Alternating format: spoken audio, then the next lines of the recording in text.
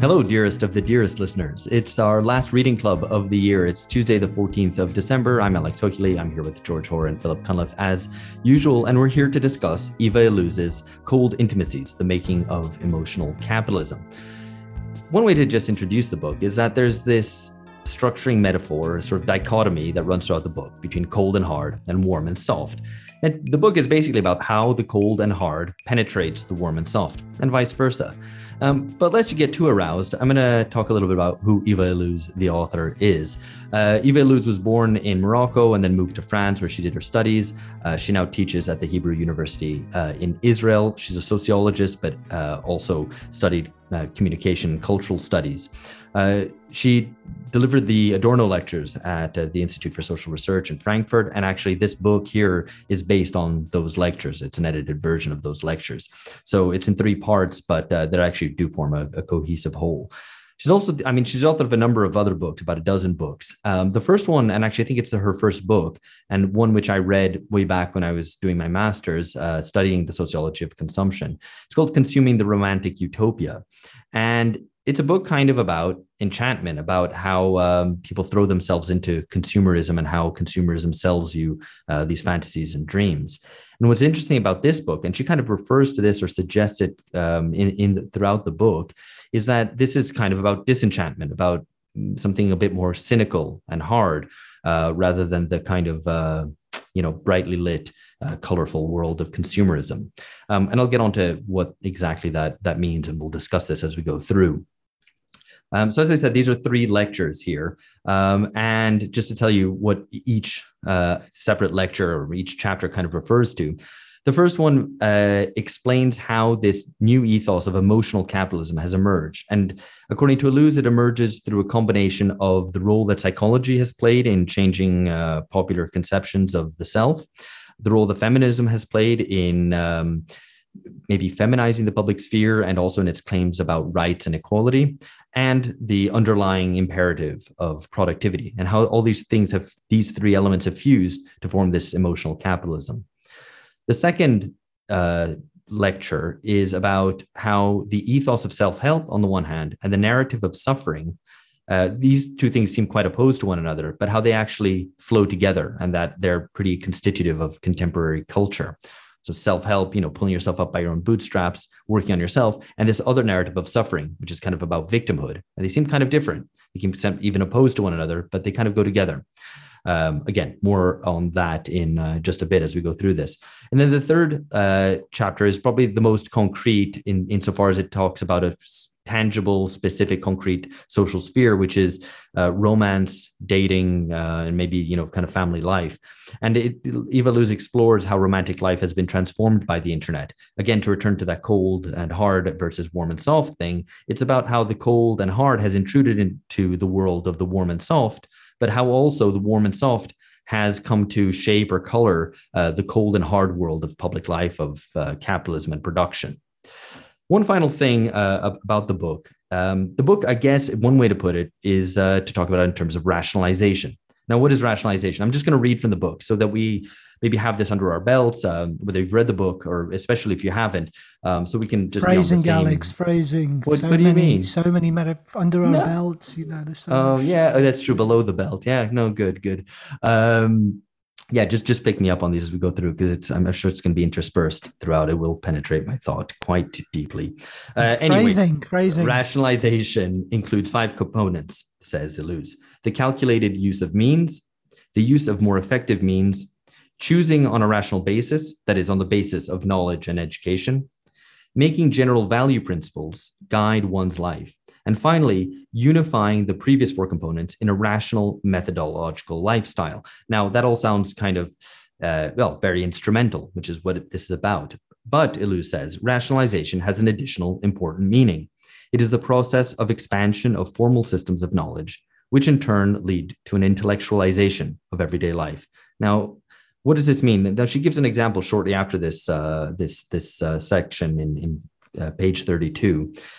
Where she talks about, in relation to relationships and dating, women carefully take themselves as objects of scrutiny, control their emotions, assess choices, and choose their preferred course of action. Now, you might want to cast your mind back to 3 articles which we did a little while ago, where we talked about, I think it was Phil's article, which he brought one on dating and female dating strategy, which really was about rationalization, which is this world of romance, about the coup de foudre, love at first sight moment, which suddenly has now been transformed into this rational, calculated thing. And again, this is where that warm and soft thing encounters that cold and hard thing. And this is, again, phrasing. The thing that phrasing that runs throughout the episode. Right. 2 quick things before we actually begin, and I bring in Phil and George to say something other than just phrasing. We have other episodes which you might want to refer to maybe after listening to this, which touch on similar ground. We have a reading club, which we did a little bit earlier this year, on the first chapter of Zaretsky's Political Freud, which is about psychoanalysis and the spirit of capitalism. That book and that chapter that we read is a potentially more positive reading of how psychoanalysis has transformed modern culture, how psychoanalysis informed, for example, Black liberation movements in the 1920s, but also about how changes in psychology can explain transformations in capitalist culture and ideology. So that's a really important touch point. We'll maybe refer back to it as we go along here today as well. Another one, Kalibunga series, obviously about how hippie ethics and yuppie practice have somehow fused. This is, again, kind of things which seem contradictory, which don't flow together, but which in actual fact are 2 important touchstones of contemporary capitalist culture. Another one very explicitly, back to episode 50, Anna Katchin was on, and we talked about modern dating and precisely this sort of aspects of rationalization that have transformed romance, or maybe even de-romantified romance. And that's really good. I just think Anna Katchin's very good and critical on this stuff. So that's a good one to refer back to. And finally, an episode which has just come out today, which is Tuesday, the 14th of December, which is a recording of mine and George's discussion with Catherine Liu about the PMC, which was hosted by University of California, Irvine, at the Humanities Center there. And so we've republished that as a podcast, but that was done as a webinar.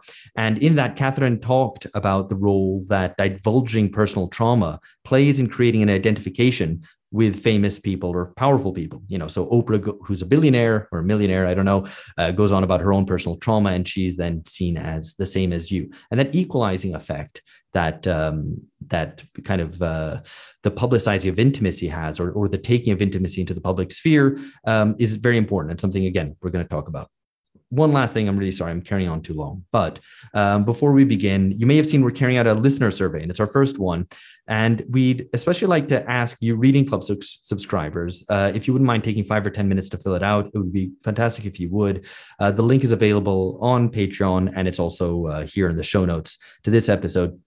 Basically, what we want to do, we want to understand the politics of you, the listeners, and maybe also use it as a way to put the finger in the air to understand the political climate. How have you responded to the kind of changes at the end of history that we discuss on this podcast? But also, we want to see how we can improve. So contrary to some suggestions, some of you thought that maybe we're packing it in, and that's why we're doing the survey, but that's not at all true.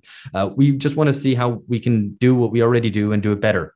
And so it's things like, okay, do you think the episodes that we do are too long or too short? That's something that we can change. We're not going to change our overall approach or change our politics, obviously, but we can do things maybe a little bit differently. Or, for example, if there are issues that we haven't discussed and you think we should be focusing on, let us know. So that's all available, to do on the survey. And we'd especially like to hear from you guys, the Reading Club subscribers. We're coming back next year with a new and improved reading list for 2022. It's going to be a little bit different, a little bit more serious, I guess, but a little bit more exciting than what we've done up till now. We're really excited about it. But again, if you think that there's something that we should be focusing on, or ways that we could do this that would make the Reading Club better listening, easier listening, or however you'd like to think about it, then again, let us know via the survey. So yeah, it would be great if you fill that out. Thank you very much.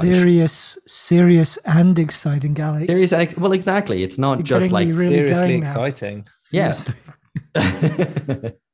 Anyway, let's turn to the matter at hand, to this book. So we're going to start with something that I already referred to, which is that Illouz accounts for the emergence of emotional capitalism by referring to a confluence, and very much not a conspiracy, and this is important, but a confluence of, on the one hand, psychology and the role that psychology has played in corporations, in the state, and so on, and feminism, especially the feminism of the 1970s onwards.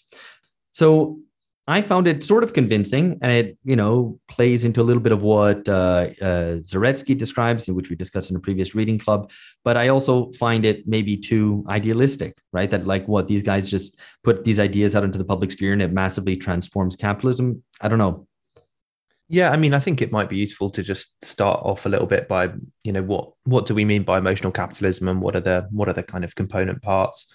So I would say, and I don't think she actually defines it like this, but this is my take on it, that you sort of have these two different processes happening at the same time. On the one hand, you have basically what you referred to a bit already, Alex, in terms of rationalization. So basically bringing reason into love, into the management of emotions. I'm sure we're going to get onto that. But at the same time, you have also this idea of the emotional aspects of particularly economic life. And I think this is, it's kind of like a development of some classic sociological theories, or this is the way that she frames it, that modernity can be understood in terms of the way emotions are organized and put into economic and social practice. So, Weber talks about the Protestant ethic and anxiety. Marx talks about alienation as the classic kind of modern emotion, that numbness. Zimmel talks about the metropolitan kind of emotion as nervousness and feeling blasé at the same time. And then Durkheim talks about solidarity and the sorts of social structures which create a feeling of likeness with fellow citizens. So I think what I would say is really interesting about this book is it kind of brings these two things together and says, well, there's always been a concern or an understanding of the emotional aspects of economic life, but at the same time, we are now very much in a situation where our intimate relationships, need to be managed, need to be rationalized. And yeah, I think bringing those two things together is interesting. I mean, I sort of disagree with the emphasis that you put on that. I think that the corporate psychologists are the ones who are really driving this. I thought that was a really brilliant analysis of like how these kind of the corporate strategists of 20th century American corporations particularly required certain forms of self-understanding, communication and emotional management as what defines a good worker and particularly a good manager. So I think that seems to me where the real thrust of the change comes from. I would, I suppose, I would make the case for feminism, and I don't know why you say idealistic, Alex, or what you mean by that. Because when she's talking about feminism and the impact of the or the rearranging of personal life, I mean, I think it's taken as read.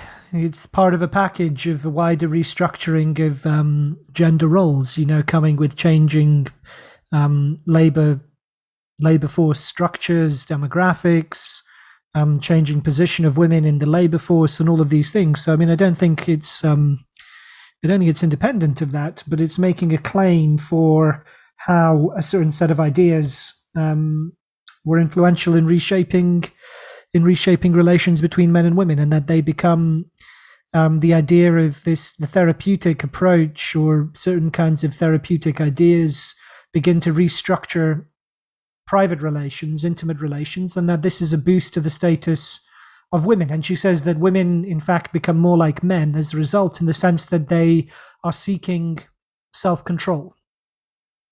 So I have a hot take here, which is kind of on this, and I've said this a few times. I don't know if I've said it on the podcast, but basically, is it from your personal life, or no? It's today that, so in today's society, men are more emotional than women, and what I mean by that is men are way more likely to have their behavior controlled by their emotions. If you've ever heard of the phenomenon of rage quitting, this is something where literally there's always a guy can't process his emotions, and there might be an explanation here, which is essentially that young men are told, like, don't show your emotions, i.e. don't understand them, don't process them, and then therefore be dominated by them. But they're not told not to show them. They're constantly told to show them. Well, maybe these days, but the current generation of adults, those hated millennials and Gen Xers, have grown up being unable to deal with their emotions, and so are dominated by them because of their gendered I would socialization. I would take part of that. So I think it's I don't think you have made that claim before actually, and I think it's a good one.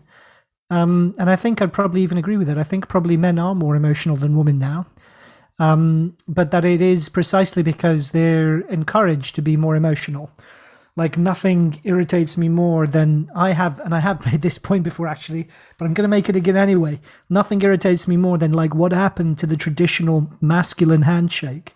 Instead, it's all fucking bros hugging each other all the time and like loving it up. And I think that is a sign of that enhanced emotionalism. It sounds like Tony Soprano. Whatever happened to the strong silent type? Exactly. So some of these questions about gender and the role of feminism we're going to come back to, but let's just split these all for a second and talk about the role psychologists have played. So it's very obvious that this is the beginning of the book, but the role that psychologists have played in effectively serving capitalists, right? So they promised that if they followed their advice that and implemented these new modes of a more communicative way of interacting within the corporation, that employees, and this applies both to managers as well as to the lower ends of the corporation, that they could promise higher profits, better labor relations, avoid strikes, and so on. But Luz makes a claim, which is, I think, different, and it's something where she tries to stand out from some other critics who talk about similar things, which is that labor likes this as well, right? So it's not just the capitalists and the managers who benefit from this, but that it serves or satisfies certain desires of labor. And I'm going to quote: "It had these sort of this transformations and this new communicative capitalism, where you put yourself in the other person's shoes, try to think about how you come off, and so on. That it had the appearance of being more democratic, for it now made good leadership depend on personality and on the capacity to understand others rather than on innate privilege and social standing." So this is quite interesting, right? It seems that it means that workers themselves were open to this. Yeah. I think this is one of the best bits of the book. However, I would disagree with the way you presented it. I think the important word there is appearance. It had the appearance of being more democratic because it now made good leadership, I would say, appear to depend on personality. And I think this is so she talks about communicative competence and the importance in the kind of modern workplace of being able to, some people call it emotional intelligence, but it's basically being able to manipulate people. And so instead of giving them direct orders, instead get them to do what you want them to do. And I think that fit between psychology and the developing needs of the corporation is really kind of well illustrated. One thing I would say is that if you draw this through, this kind of idea, it ends up with those theorists, and I don't think this is what she intends, but this is what I took away from it. These theorists like Habermas or Honneth, who talk about recognition. It makes you realize this is like it's not a political claim, it's like a management tool. So this whole kind of like, it's not about redistribution, it's about recognition. That's what we should search for in politics. Well, no, that's basically a management tool that people can use to kind of, I don't know, to appear to give a kind of democratic aspect to political or corporate life. I mean, of course, someone like Habermas would say, no, that's not, because it's completely dominated by instrumental motives, that it's not the kind of true communication that he aims for. But I agree that it ultimately, it becomes so, there's a confluence between that and kind of contemporary capitalist culture and ideology that you think, yeah, well, yeah, you're kind of like this is surely just providing fodder for capitalist ideology rather than seeking being an actual critical standpoint. Now, this thing of intimacy, right? Intimacy is meant to generate equality in the private sphere. This is what the psychologists are advising people in the family, right? Be open and honest with one another, try to understand things from the other's point of view, have open communication, right? So all this is meant to happen, especially in like middle-class households. And that this is meant to generate equality between men and women. And it's also where the feminist aspect comes in too. The question here is, does this bringing of intimacy into the public sphere, into the corporation, for example, of this, having more honest and open communication and so on, does it also have this egalitarian and democratizing effect that Luz seems to suggest? I don't know. I mean, I guess maybe George is onto the right path there, saying he gives an appearance of democracy, or maybe it's a cultural democratization, but not a genuine one. I mean, it's molded. I mean, I'd say it's obviously molded around and expresses the needs of power and hierarchy in different contexts. But I think it's more than just a mask. I think it's genuine in the way it's a meaningful transformation of the way in which people relate to each other in different social settings, and the way in which they relate to authority, and the way in which authority relates to us. So it's it's important. I mean, it doesn't transform the reality of power structures and hierarchy, and particularly the dynamics that are associated with capitalism. It can't overcome them, obviously, but it will change the way in which they're experienced in important ways. I'm sure that's true. And I think her point about labor kind of, that, or not labor, I mean, as a collective actor, but certainly, individual workers in the experience of working in large organizations, and that they kind of elicited and reinforced this new corporate psychology approach. I think it's very perceptive and persuasive. So, I mean, I'm a bit more skeptical. I think so when she says things like communication instills techniques and mechanisms of social recognition by creating norms and techniques to accept, validate, and recognize the feelings of others. I think this sort of, like, the further that many jobs get from production, like this kind of mediation is, or this kind of like it's an important way to deal with competing claims. I think it's like give us an example what you mean. Well, when like HP is a firm where one can breathe a spirit of communication, that's from the HP for Hewlett Packard kind of own branding. I think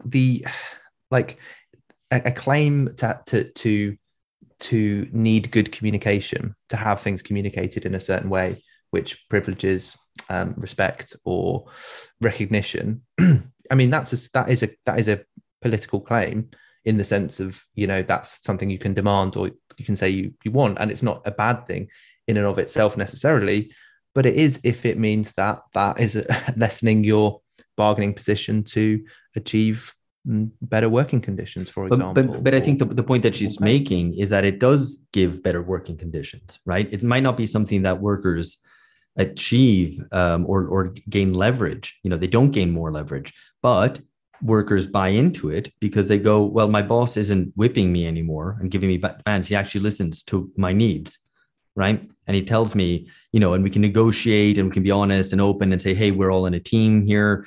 Okay. It's all capitalist ideology, you might say, but the point is that this works through these more democratizing forms. So, yeah, it's not class struggle, right? But the point is that it does respond in some way to people's needs. Now, what's the imperative behind this? And I think bring in like another question, which I had as a follow-on from this, because Eva Luz sets it up so we can kind of do a more sort of imminent critique, I guess, which is to say that like. Ilou says that the twin assumptions of equality and cooperation exerted new constraints, so in the public and in the workplace, that can't simply be equated to false consciousness, surveillance, or ideology, which is to say that these ideas of equality and cooperation, which start becoming real aspects to how people cooperate in the work or interact in the workplace, both between employees, how the manager relates to their employees, how managers relate to one another, etc. That it's not just false consciousness, right? That it's not just like people having the wool pulled over their eyes, that it's not surveillance, that this isn't just some like Foucauldian way of controlling people, and that it's not just ideology either, which I guess is another way of saying, wool pulled over their eyes, that there's something rational to this, or maybe even something that people genuinely gain. I don't know how to. I don't know if it's about gain. I mean, it's about. I don't think that she's saying. Or find meaning in it, maybe. Maybe meaning, but also that it is its own thing.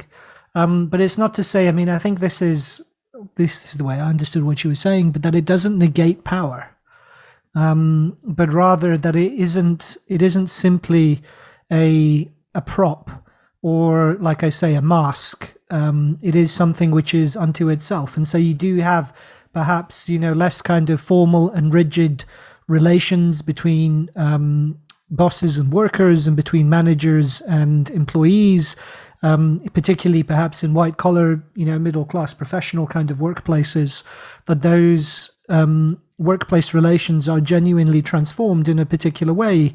But it doesn't negate, it doesn't mean that that there isn't still kind of power being exerted in different forms. And I think unless I miss something, I think she's fairly clear about that, even to the fault, I think, of being cynical, indeed, about therapy in different contexts. These twin assumptions of equality and cooperation don't pertain. In the workplace, you still have hierarchical workplaces where there is some degree of competition between different levels of those hierarchies, for example. So it's an attempt to, I guess, rebrand hierarchy as competition and equality, which is, you can't say it's a good or a bad thing. It's not a moral question. I think that's right. But it's she says that. It's a contradictory repackaging, and that's why, if you have a boss who tells you do this, that's one thing. If you have a boss who says, "Would you mind doing this?" The point might be that this is more authoritarian in one sense, because you're trying to get people to want to be the right sort of worker rather than being compelled on the pain of losing their job to be. So it's a good point made by Zizek in a different context. He's made this point. Yeah. Well, I thought we wanted less, fewer names, more direct speaking. But yes, I think that is a Zizekian point. So Illouz does say, I have this in my notes, but I'm not sure exactly where in the book it is. It is in part 1, though, in the first lecture, that communication serves the role of reconciling the increasingly hierarchical structure of the corporation. Thinking about all these new middle managerial levels, which, if you compare it to 19th century capitalism has massively expanded. Right, this is a bit the story of the PMC and the growth of the PMC under monopoly capitalism. So communication serves the role of reconciling that increasingly hierarchical structure with increasing democratization of social relations. So that's what this kind of new communicative ethic is about, according to Illouz. And I think there is that there is a genuine democratization of culture, right? That old forms of elitism no longer hold. And we can even refer back to the last reading club, or about one, I think, on the Hungarian Marxist Gaspar Miklós Tamás's account of how all these old kind of feudal or quasi-feudal remnants have fallen away, right? And so you don't have the old forms of domination the way that you used to. It's all genuinely democratic and egalitarian under capitalism, but that there's also this hierarchy, and this communication is a way to mediate between those. I'm not sure that totally answers it, but I guess Illouz is cognizant of this tension. Yeah, I guess, and perhaps the form it takes in different contexts is Americanization, for instance. So in Britain, I think, the experience of this will be a cultural Americanization of the workplace, right? In contrast to, say, the old kind of markers of privilege, which would be, even up until perhaps, as late as the 1980s, say, membership of certain kind of private members clubs, public school tie, Oxbridge, these kinds of things, right?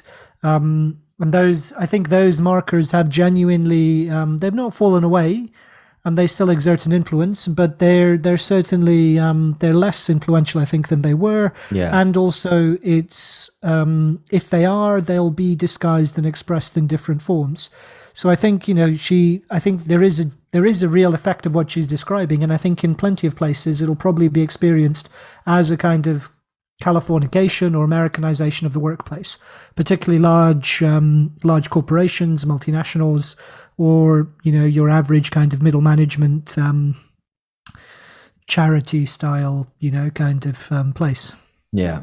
So let's move on to the question of the more gender aspects of it, because Illouz makes this point that there's this analogy, right, between men and women and public and private, and how that has changed. And Illouz says that capitalism brought about a destructuring of the very gender identities it helped to establish in the first place. And so specifically, this is like capitalism, the 19th century capitalism, for example, has the public sphere as the role, the place of men, that men go to work and that women are domestic and are at home, and all the sort of effective and aspects of the structuring of personality and so on that goes along with that, right? And so this is like a fundamental dividing line in modern capitalism, and that actually 20th century capitalism, especially as we go forward and even into especially into the 21st century, that these gender identities have actually melted away. So I'm wondering like what's going on here. I'm just trying to get my head around exactly how to properly conceptualize this gender dissolution that Illouz talks about. Well, I mean, I didn't read it in terms of gender identities or the argument she was making as much as the sentimentalization of the public sphere means that you like that kind of gendered division between public and private. What do you mean sentimentalization? She says therapy enjoined with the language of economic accountability and with feminism, which has made emotions into micro public spheres.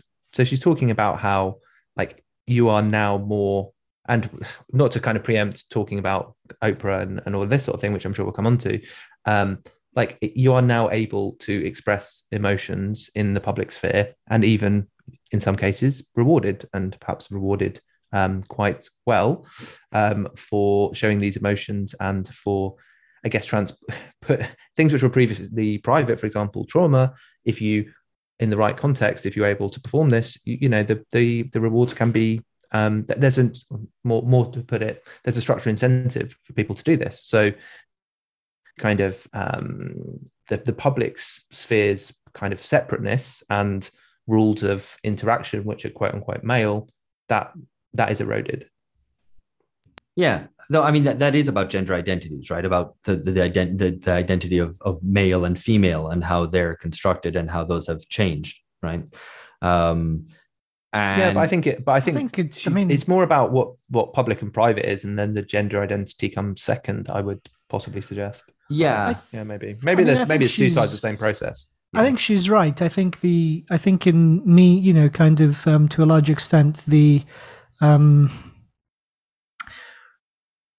gender kind of division of labor and the identities that came with it, or the most influential set of identities that came with it, and that grew out of industrial economies, that those have gone in the West, at least. Where you have kind of large service sectors, and we've dealt with this. We've dealt with some of these claims before, both in relation to how, say how notions of masculinity have changed, the rise of new types of masculinity in response to this, and also how it's experienced differently at different in different levels of the economic. Different levels of the class system. Yeah, so I always think about how gay British people are, and how feminized British men are, and it's because it's a very service economy, and that's basically what's happened. Just look at the dress sense, it's all kind of, and everyone's doing their hair, and it's all very feminized. I was going to disagree. I was going to say the opposite, right? Because what strikes me is that it's precisely in that era that you have the reassertion of kind of very obviously outward signals of masculinity. So the beard, right? And also going to the gym and getting pumped, right? Yeah, but those things are all, a perfectly manicured beard, and the gym is all about looking right and etc. Sure. I mean, it has those kind of narcissistic aspects for sure, but it's an assertion of a particular image of masculinity, which is, I think it's effectively, but this is the point that Mark Simpson made, in an episode that we did a while back on changes in gay politics, right? It's kind of working with the body. You don't work with your body in the factory anymore, but you still have, you can still kind of shape your body in these new ways, right? And it's about presenting a new kind of image. But it is about, kind of exaggerating certain aspects of masculinity, which before would have been assigned by the kind of work that you did or the kind of role that you had in the household or the fact that you earned a family wage. And as these things have fallen off, like masculinity has been reshaped into and expressed in a different format. Yeah. So I think she's right.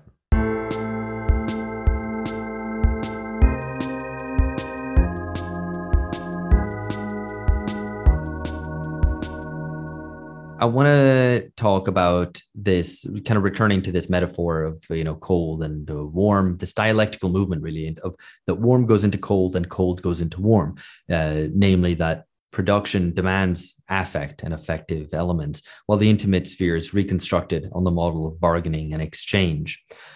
Is one of these chronologically or logically prior to the other? Like, what comes first? Because to put it a different way, I found the aspects that she describes in terms of the transformations of private life, of intimacy, and how these become increasingly rationalized. Again, we have the examples of dating and, optimizing dating, treating it like a consumer market and so on. All that stuff I find very self-evident. Like it's obvious if you've ever been on Tinder or whatever, like it's just completely unavoidable. You can't ignore it. On the other hand, I just don't know how real a thing or maybe how important this communicative capitalism is, because and maybe this is kind of recapitulating a point that George made. Isn't it all just still mostly about hard production and domination in the workplace and all this stuff about communicative capitalism? Yeah, maybe it's about different managerial strategies, but is it, is it that real? But our managerial strategy is a thing, right? I mean, it depends on whether or not you think they're a thing. And if you think they're a thing, then you can. They are a thing, surely. They are, well, but that answers your question, right? But is that a material change, I guess, or is that just a kind of a cultural? Well, it's not change? It's not a material change in the sense that it's a new type of industrial widget, right?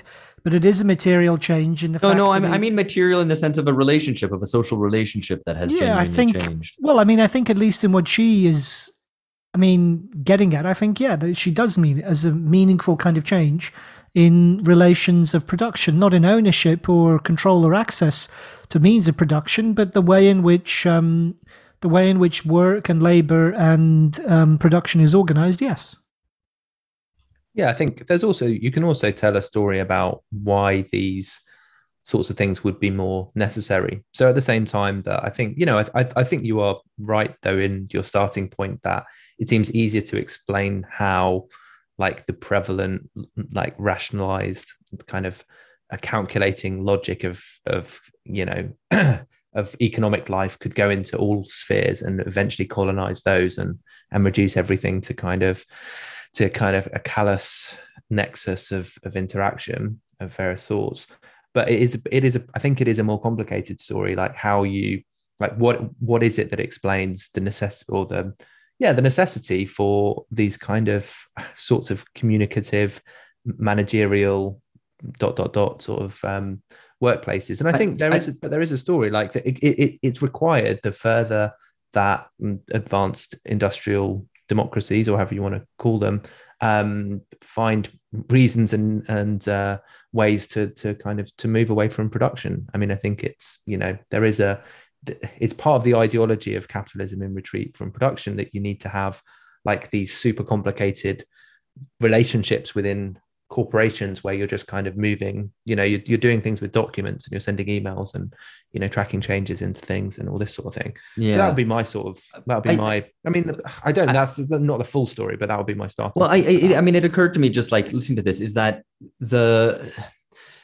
the aspects of dating, right? So like the rationalization of dating, just to take that as the kind of key example, is something that's newer. And so it seems like, I don't mean self-evident, actually. I just mean that it's an obvious example and it seems obviously true to me because it's something maybe that I've witnessed happen over the course of my life, right? Especially with the development of the internet, Web 2.0 and social media.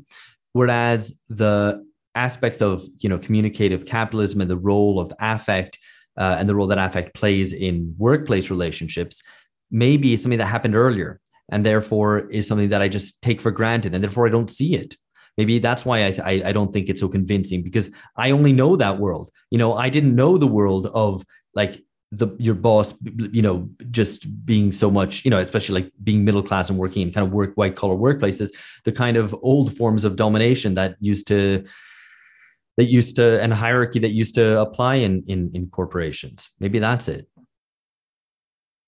Yeah, one of the, I think, interesting parts of the book is how she she kind of talks about how you have this idea of emotional competence, and she says this is basically like cultural capital for a certain group of people, those hated PMC types that one hears so much about these days. And it's like, you can see how there are these domains in which emotional intelligence is important, and you can see how there is a set of contexts where being an adept communicator, being able to read people, essentially being able to manipulate them, this is rewarded kind of professionally and personally. So you can see how, and this is, I think it's related to that kind of rationalization of intimate relationships and that kind of like the changes in dating that you're referring to, because it's all part of the same sort of set of incentives, that if you're able to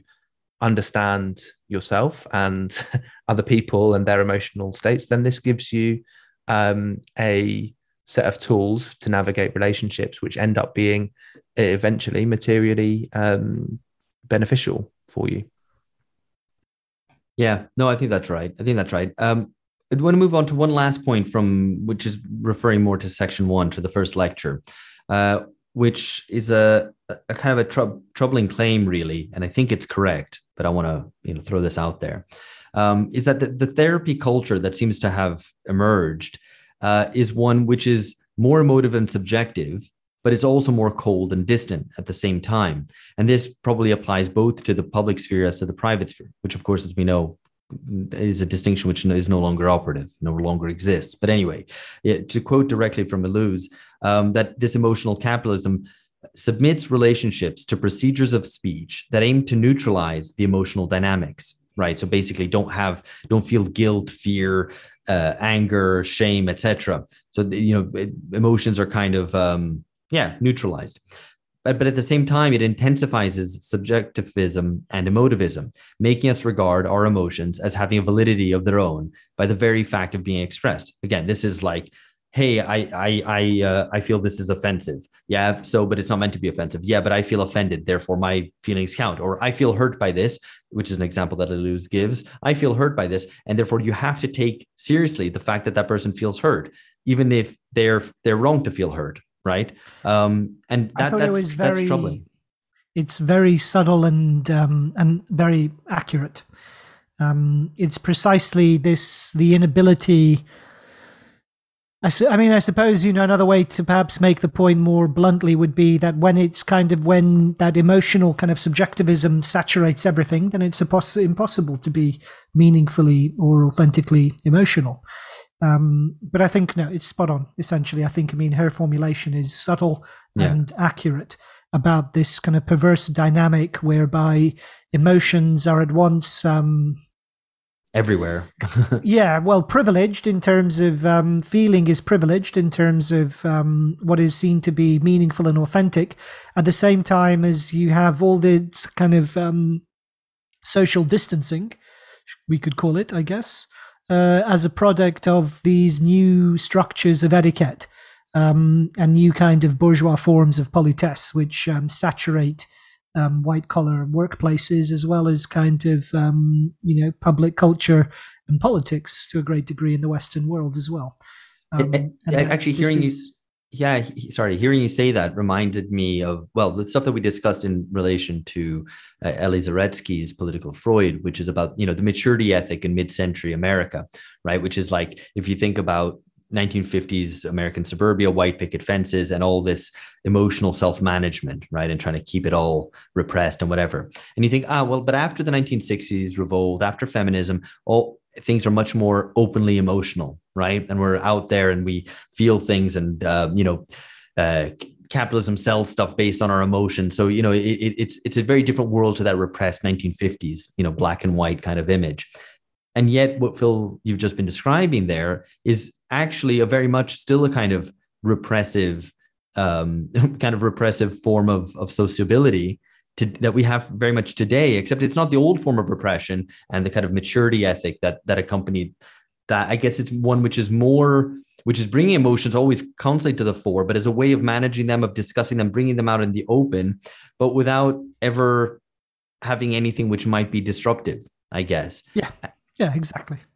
Yeah. But it's also at the same time, I think, individualizing, like, so it is a political strategy in that sense. Like, if you are required to talk about your emotions, this is something which is sort of separating you from other people, because these are things which aren't kind of transferable. If you leave aside the solidarity might not be an emotion or a feeling or whatever, but it's like, I think but why aren't they? I mean, I think you're right, George, it is individualizing, but if you feel anger, maybe other people feel anger too. Why should it necessarily be atomizing? And what you're saying actually runs counter to Illouz's account, because Illouz makes a point that precisely this emotionalism is equalizing, because you're all putting it out there, you're on the same page. So there is, but something, at least in theory, the possibility for fellow feeling of empathy and indeed solidarity. So I think we have to be careful the way that we describe it. Yeah, I think something can be equalizing and dividing. They can have a number of separate but equal, to put it that way, individuals. I mean, and I think that's because you're not appealing to a common interest. You're appealing to a shared feeling. Maybe. Well, you're not appealing to an interest at all. I think that's the thing. Yes. But so it's not structural. It's like, if somebody feels it at that point in time, then they're part of that group. If they don't, then they're not. That's right. Yes, but okay, I agree with that. But I think then the terms he used. So the feeling is prioritized over the interest or the question at hand, right? Yeah, and not only that, but it's not individualizing. It's not individualizing enough, right? Because what the point is that you are kind of flattened out, and all your kind of particularities and possibility to develop your individuality are completely constrained. You're integrated into a particular kind of community of vulnerability, of pain, of suffering. She makes this point about Jane Fonda and Oprah in the kind of biographies that they where they discuss all of their personal struggles.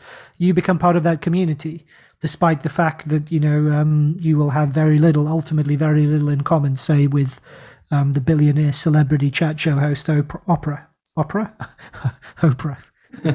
Well, actually, that all brings us very nicely onto the next point, which refers more to lecture 2, which is something that I already said in the introduction. That Illouz squares this ethos of self-help, which has existed for a very long time, all these self-help manuals in the United States and from the 1920s onwards, and this narrative of suffering, which is a little bit more recent, where everybody has to create for themselves a trauma narrative. Everybody has to identify themselves as being sick, not mentally well, and that therefore they have to go through this process and overcome it. And everybody has to put out in public this narrative. Now, that I think we can all get our heads around. We can all see that all around us. We know what that's talking about, right? But Illouz ties it together by the liberal emphasis on rights. And I found this initially perplexing, but I think it's probably quite elegant. I'm just trying to get my head around it entirely. And the way I understood it, how does this liberal emphasis on rights tie together self-help and the narrative of suffering? Those other two things are about affect and about individualism, and rights seems about politics, and I'm not sure how those connect. The way I think I see it, can I just maybe I'll say it? Okay, well, let me say the way I think I see it, and you can disagree, which is that this liberal idea is that self-development is seen as a right, so you should have the right to be able to have some sense of flourishing, the right to kind of have introspection and improve yourself, right? Psychologists then come in and make health and self-realization the same thing, right? So this idea of like having introversion and thinking about yourself and your emotions is tied very much to to find realization in public life is the same as being mentally healthy, which is difficult. Now, this emphasis on everyone being healthy, mentally healthy, suggests actually, ironically, that everyone's ill. Right. I think we all know this, right? The emphasis on therapy and on positive mental health means that unless you fall into this very narrow sliver of how mental health is defined, you are by default mentally ill. I mean, that doesn't mean you're, complete pathologies, but that something's not right with you, right? Are you mentally ill, Alex?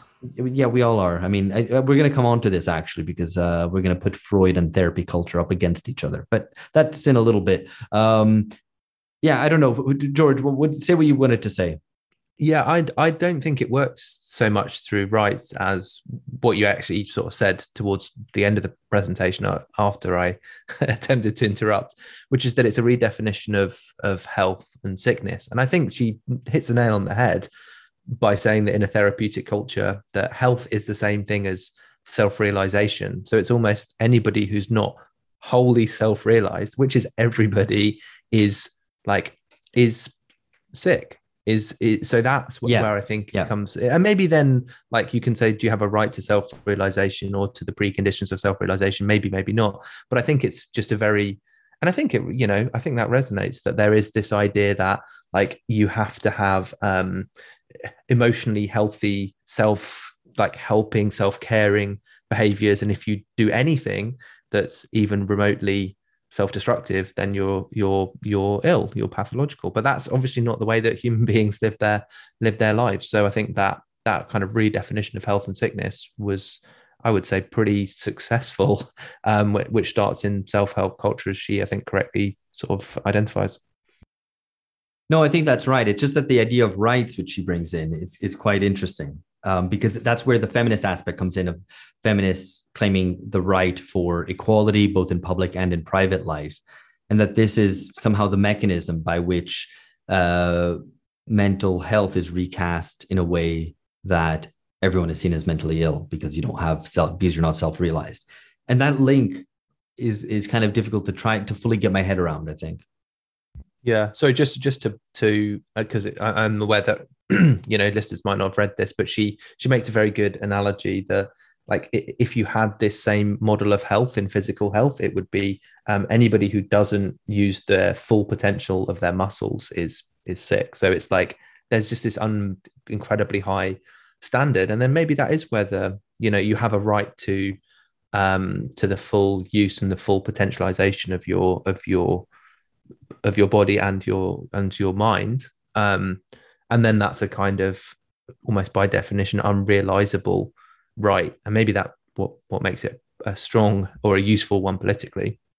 Right, exactly. And here's the question that I wanted to ask then, that flows directly on from that, which is that how does that differ from Freud's understanding? We convert back to Zaretsky's one, because basically this contemporary therapy culture stipulates this, or ends up creating a hard division between the healthy and the sick, and that the health is a goal achieved through self-improvement. And Freud's understanding is actually of the normal and pathological is sort of different, in that he understands all subjects to be in some sense damaged and contradictory and involved in repression. So I think he would, on the one hand, I think there's isn't there a way of seeing this as, or like, so Freud's understanding is like not this division where, like, oh, you've got this limited sliver of people who are like self-realized and happy and do all this kind of stuff that you see on Instagram of, like, positive thinking and whatever, and that everyone else is like burdened by their traumas. It's kind of like, no, we're all contradictory. And in fact, it's also a question about self-knowledge, right? Because I think, and Deleuze makes reference to this at some point, which is that basically this ideal that therapy culture has created of in effect perfect self-knowledge, of being like, oh, this is how I achieve self-realization. I discuss my emotions. I'm emotionally open, whatever. And now I'm kind of mentally, psychologically, perfect, is completely false, because even those people are somehow deluding themselves. They don't truly know what they want. And actually, the way that Deleuze spells this out specifically, just to finish off this point, is with dating, where people might go through their checklist of what they want from the ideal partner, and they find that person on the internet, and it turns out that they don't like them. And conversely, she gives the example of someone who found their ideal partner in real life. They met him in real life and they fell in love and whatever, but she would never have included him because he didn't fit the tick boxes, right? Because he was 3 years outside of her catchment range that she had put on Tinder or whatever preceded it. So I think that's kind of interesting in a way that, we can't place therapy culture at Freud's door. Well, I think how about this as an explanation that essentially therapy culture and Freudianism have a similar sort of account of people all being or sort of operating like model that people are kind of damaged and imperfect. But then what therapy culture says you should do about it is take action, read some self-help books and change your habits and change your life. Whereas Freud is like, well, no, what you need to do is just talk about it and turn your neuroses into everyday unhappiness. So it's almost like that, and you're probably fucked and you're probably fucked anyway, because like, and especially more critical readings of Freud after Freud will emphasize the fact that under capitalism you're not going to be perfectly what's a word, like suited to living in this world. If you are perfectly adequate and like fit in with the world and the world works with you really well, then you're probably kind of fucked up, because you're not meant to. We don't live in a world made for individuals. I mean, this is a kind of Marxist humanist point that's made, that we don't live in a world that's fit for human individuals and flourishing. And so if you somehow do feel totally at home in this world, that's maybe fucked up. So, I mean, I guess then the self-help culture is like frustrated at the lack of progress in therapy in kind of Freudian sessions, and so it's like, right, we need to do something about this and make some changes. So it's like, don't accept that nothing can change. Need some kind of American can-do spirit and make some positive PMA, positive mental attitude. Exactly.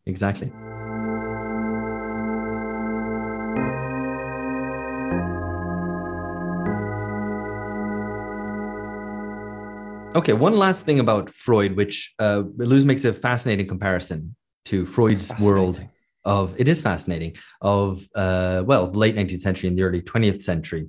And it's about class. And I thought this was really sharp. Namely, that Freud depicts basically class differences with regard to emotional life.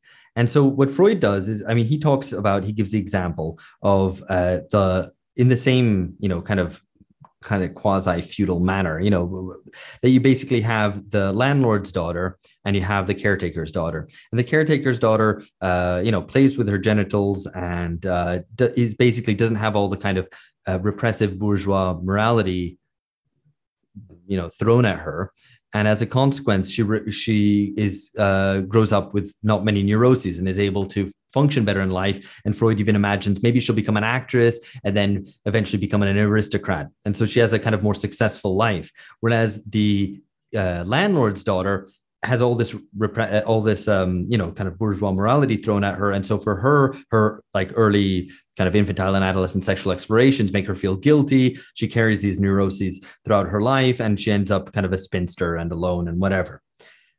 So basically the Freud's suggestion is that actually that the working class's emotional life is far healthier than the bourgeoisie's is at that time. Deleuze makes the point that under emotional capitalism from the kind of late 20th century onwards, in fact, the kind of codes and things that we've been brought up to, especially the professional managerial class have been raised to understand their problems and discuss their issues and whatever, allow people to adapt to the world much better. Whereas it leaves the working class abject, effectively. I don't think that's right. I think her point is rather it allows them to exercise power, right? So it's a world that allows them to control, that they can control and manipulate, rather than that it is emancipatory, or that it allows them to be more to function better. Well, I mean, this is the point, right? That the middle class is able to function better today according to emotional capitalism because it has the skills to deal with that, right? Yes, but I think her point is, I mean, at least the way I read it was that therapy itself has, in the context of communicative capitalism, the role of therapy has changed, and rather than it has now become kind of an instrument by which the middle class rule or PMC kind of ethos and value rule, effectively. No, but also that this is this world of flexibility in relationships, and if you're raised in a middle class household and maybe go through therapy and whatever, you are able to navigate its codes, whereas the working class is left in a much more difficult situation, which is different in the 19th century, where therapy is something confined to the room. With the therapist, rather than something which is kind of built into the functioning of interpersonal relationships, corporate hierarchy. Well, you don't need those skills. You don't need those soft skills to perform in 19th century capitalism. There is one thing, though, just to make a kind of, to contradict that slightly, is that Freud, and I think Deleuze refers to this in here, I think, that, Freud was gloomy about the fact that therapy wouldn't be accessible to the majority of the working class, who would have far worse neuroses, which I think is also true, and it's also a point, at least, as refers to Freud's day. But I guess the point more is that, today to navigate this world of flexibility, of communication, of relationships, and so on, you need to have certain resources. Yeah, I mean, this is what I said earlier, like this communicative competence. You need to have familiarity and skill with the protocols of this sort of way of being comfortable expressing emotion publicly or in corporate kind of contexts. And she's, I think she's quite explicit about this, that emotions become a form of capital, like in the way you have these social capital, human capital. It's a resource. I mean, that's obviously not the the preferred definition of capital. It's taken from it's a particular kind of sociological theory that understands capital in different contexts. Yeah. But the idea of like I think the phrase which I do like is linguistic management of emotions, that you need to be able to do this. If you can't do this, there are certain contexts where you're going to come a cropper. And so there is like a, and that's, again, these despised PMC types. They're the ones who are very probably like a Weberian idea. Like they're very adept at working out when other people can't do that, and then closure, i.e., like cutting them off from material benefits. So it's less important that you can do it, or it's equally important that you can do it, and then you can recognize when other people aren't doing it, and you can close them off. It's like if you with cultural capital, it's way more important that you dislike with music. It's way more important that you dislike the low status music than that you like the right sort of music. So it's more important that you don't. There's some really interesting research on this. Like the highest status people are defined or are characterized not by the sort of music they like, but by the sort of music that they dislike, particularly heavy metal, in fact, or this was the case in the 90s at least. So it's like, if people can't do this kind of linguistic management of emotions in the right way, then in certain contexts, people who know how to do this can punish and exclude them from access to material resources. Yeah. I think that's kind of convincing. But I guess it's not just about codes and following codes and protocols, but actually being able to. She gives the example of the working class man, the janitor, who's unable to really explain what the trauma he had passed through of his wife leaving him all of a sudden and his previous wife dying. I thought that was weak on her part, actually, because she takes that kind of inability to be emotionally fluent as a marker of some kind of deep authenticity. No, I don't think she does. I don't think she's saying the middle class one is authentic. It's just that the middle class person is better able to navigate the contemporary world. But that the middle class person was in her example that she gives, so she contrasts the woman who's kind of pathologically jealous, the middle class academic woman who's pathologically jealous of her husband interacting with other women, versus the working class guy who's unable to account for or integrate the trauma of his first wife dying and his second wife leaving him. And the sense that comes across is that there is some kind of meaning to being unable to express your feelings effectively, compared to the middle class woman who's very able to kind of eloquently describe her inner state as a result of her upbringing, which leads her to her pathological jealousy. So, I mean, that's the way I read it. It seemed to me very clear that there was kind of a negative polarity given to the middle class woman who's able to be emotionally fluent, and a positive polarity given to the working class guy who's unable to fully express himself. So I thought it was. I didn't find it very convincing, this section. Yeah. Well, fair enough. I would want to move on though, because I think Illouz in the section, the last lecture on dating, raises this distinction, which I thought was pretty novel. And I was like, okay, let me think this through a little bit more. A division between the postmodern self and the new internet self. So the postmodern self is something that we left behind. And the postmodern self is one that's kind of defined by multiplicity, by being able to adapt to different contexts, driven by desire and fantasy and so on. All that kind of blather of kind of proper post-modernity, which you had in kind of the 80s and 90s. And where the self is multiple. It can be many different things.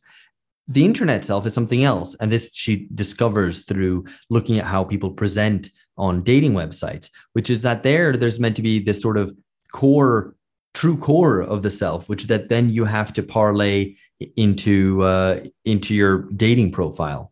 And so that latter one, because it's presenting effectively your personal brand on the dating website and shopping in this market of abundance, right? You have all these different options, different people you could match up and date with, and you have to evaluate them and rank them and so on. That's then something defined not by desire, but rather by sterility and cynicism, just pure cynical calculation. And I thought that was pretty interesting. I thought it was very clever, and I think I'd agree. I'd say, one kind of emerges out of the other, I suppose, kind of desire and multiplicity obviously is so kind of exhausting and overwhelming that it produces, it kind of flips into sterility and cynicism. But I think it's, she's onto something. The hedonistic kind of, the hedonism of the 80s, is replaced by the cynical person sitting on their own behind their screen in lockdown, kind of snarkily commenting, subtweeting and commenting on other people's posts and anonymous trolling and all the rest of it. So yeah, I found it a convincing account, in fact. Quote tweeting and just generally being just terrible. The what I would say, and this isn't really the substance of what either of the two of you were saying, but she gives a really nice definition of cynicism, which she takes from Adorno as seeing through and obeying, that you do those two things at the same time. That's the classic kind of cynical orientation. And it's like, that's you could say that's pretty widespread, or certainly and to may feel that to be so. And to make a reference back to the episode we've done with Doug Lane, and actually the second part of that has just come out this week on the 14th of December, about this idea of like the anti-branding types who are like, oh, don't buy into branding, they're pulling the wool over your eyes, this isn't how it really is.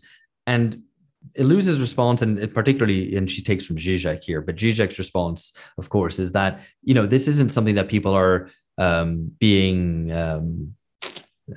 fooled by, right? People know that it's all bullshit, and yet you still do it, right? And that's where ideology happens. That's how ideology works, and that's what kind of contemporary cynical ideology is about. To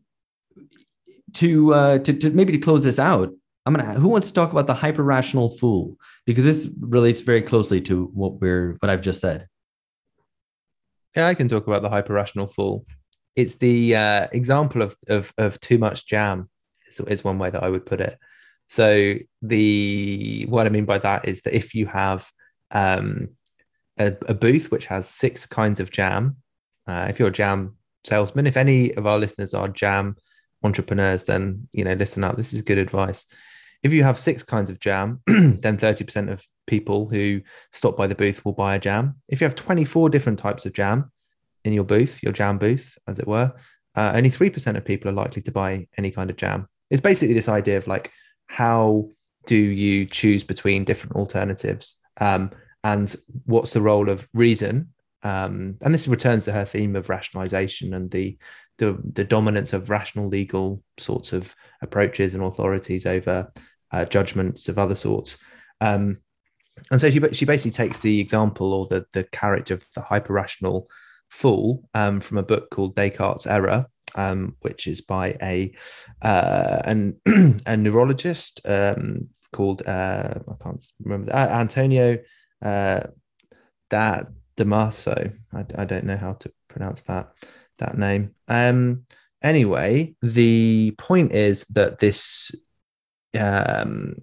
neurologist kind of has this patient who, or works with patients who've damaged their ventromedial prefrontal cortex, which is the area behind the nose, which apparently is the area that's critical in the process of decision making. And so these people with this certain sort of brain injury are perfectly and typically rational, but lack judgment, lack criteria to make decisions. So there's a kind of an anecdote of trying to like find a time to meet with this patient. Suggests the neurologist suggests 2 different dates. The patient pulls out their calendar, and for half an hour is enumerating arguments for and against the 2 different dates, and eventually can't decide. And this links to another theorist, to bring in another theorist, a guy called Ian McGilchrist, who's also a kind of a neurologist, and his idea of the master and the emissary, that you have the total dominance of like very partial sorts of rationality. So you can decide between 2 different options. Sorry, you can work out what the pros and cons are of 2 different options, but if there isn't a clear cost benefit, you're not able to take things as a whole. You're not able to see the totality, so you can't make decisions. And there's no role for judgment or intuition or anything other than an increasingly narrowed down and focused form of reason. Yeah, and I mean, to return to Weber, this is instrumental rationality in the place of value rationality, or to put it a different way, it's a focus on means rather than ends. So, we would defend reason, obviously, but the hyper-rational fool only can think of different ways of evaluating, measuring, quantifying, comparing, etc., i.e. all these means to achieve an end, but the end is forgotten about. What is actually the thing that you want, that you desire, that you aim for? And is that a rational thing to aim for? So you get constantly wrapped up in means, in measurement, in comparison. And yeah, I think that's a good description both for contemporary dating, but also perhaps for a lot of kind of public debate about politics, where it's all about, are the means to an end the correct ones, without any substantial discussion about what the ends should be, about kind of what is it a rational way to organize society? Is it a meaningful way? Does it promote freedom, for example? These discussions get put to the wayside, and it's all kind of instrumentalized as a way of how do we, whatever, does this promote economic growth, or, without the ends actually being inquired into? Yeah, it's a society which is able to quantify everything, but knows the value of very little, because it's like, there are extremely sophisticated quantification, commensurization, blah, blah, blah, kind of techniques. But in terms of making a political judgment between these different options, there are some things which can't be quantified, or, there are certain questions which, like, having a value on this and a value on that, which is like 45 is against 52, like you choose the 52, whatever. But outside of that, and that's exactly Weber's analysis of capitalism, that it is the sort of system which continually reduces the qualitative to the quantitative. And if you're not able to kind of to see the contradictions that creates, then that's the, I guess, the Weberian kind of analysis of rationalization, that it always leads to these situations which are increasingly kind of ridiculous. Yeah, very good. I think all of this has been very useful to kind of get a better grip on what rationalization means today. Not this cold, distant, bureaucratic rationality, but rationalization, which is very effective. It touches on the emotions, or works with emotions, or rather perhaps hollows out emotions. One final thing. Deleuze makes a really radical claim at the end, which, since reading this, has been kind of on my mind, and we should discuss this really briefly just to close this out. Deleuze suggests that effectively the capitalist ideology no longer works, that we've all become too cynical, right? That we're all just hyper rational fools calculating in the market, but that we don't really ever believe in it. We just have to play the game. This is maybe to make reference to Squid Game. That's what you have. You know, everyone knows that this is bullshit, but fuck it, might as well try to win the game rather than lose the game. Right. No one really believes in the narratives and the stories being told in public about what the meaning of the nation is or about what the greater goal of society is. No, we know it's all a war of all against all, but we have to participate nevertheless. Illuz seems to suggest that this cynicism means that we no longer gain pleasure from participating in ideology. And she makes this in reference to dating, obviously, but you could apply that to consumerism as well, where maybe we're not even buying these dreams anymore that consumption offers. We're completely cynical about it. There is no last utopia, to make reference to something that Phil talked about on a recent episode of consumerism as the last utopia. Maybe we don't even have that anymore. Capitalist ideology no longer functions. It no longer interpolates subjects into sort of, it's somehow enjoying and participating, with desire in capitalism. But how would we know, right? I mean, how would we know that whether or not it was capitalism that people were actually buying into or not? You know, if you take the kind of the old Weberian thing, it's godliness, right, and virtue and prim morality in the service of entering heaven. Or nationalism, or whatever.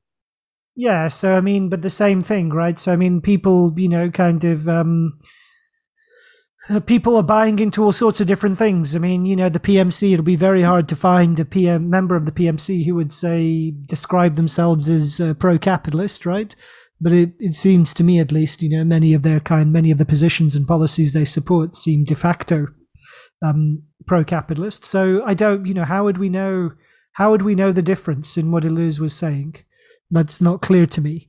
It's kind of it's an alluring thesis that we've somehow kind of broken through some outer limit, and that the world is so topsy-turvy and strange that it doesn't fit any kind of meaningful conventional category inherited from modern sociology. But on the other hand, how would we know that people don't buy into capitalism? Given the fact that, from the start, it was always predicated on the idea that when people were buying into capitalism, they thought they were buying into something else. Sure. But now they don't believe they're buying into something else. So you just maybe have naked capitalism, I guess. That would be, I guess, what Illuz might be suggesting that it's purely cynical. But because there is no alternative and we don't believe even, and we're cynical even about our own ability to transcend it, we have nothing else to do than participate. Except, it would always fall to the counter claim that it's always those who are cynical who are the most kind of self-deceiving. Which is Zizek's point. Cynicism is the form that modern ideology takes. You don't believe in it, and yet you still participate.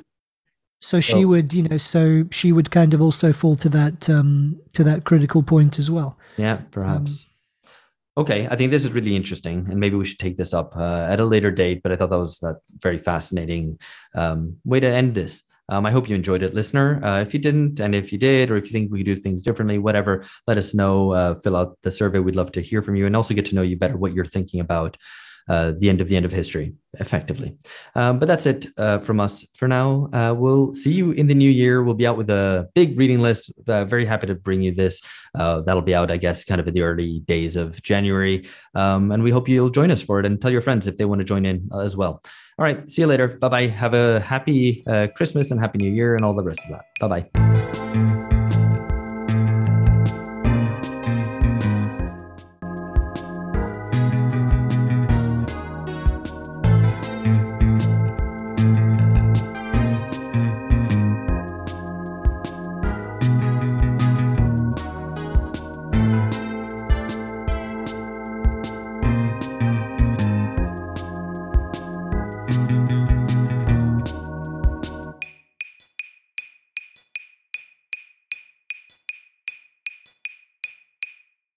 More science. Okay. I will reference page numbers when I make my next point. No one said. Why the stupid dichotomy? Anyway. You got to accept he's very pissed off at the PMC and he takes it out on us. When he should be like fucking, if he was in America, he'd be shooting up his workplace, but instead, he just gives us this shit here. And you're saying that it would be better if I was shooting at my workplace if I got an AR-15. Externalize. Yeah. Also, working from home, it would be a short spree. That's dark. Okay.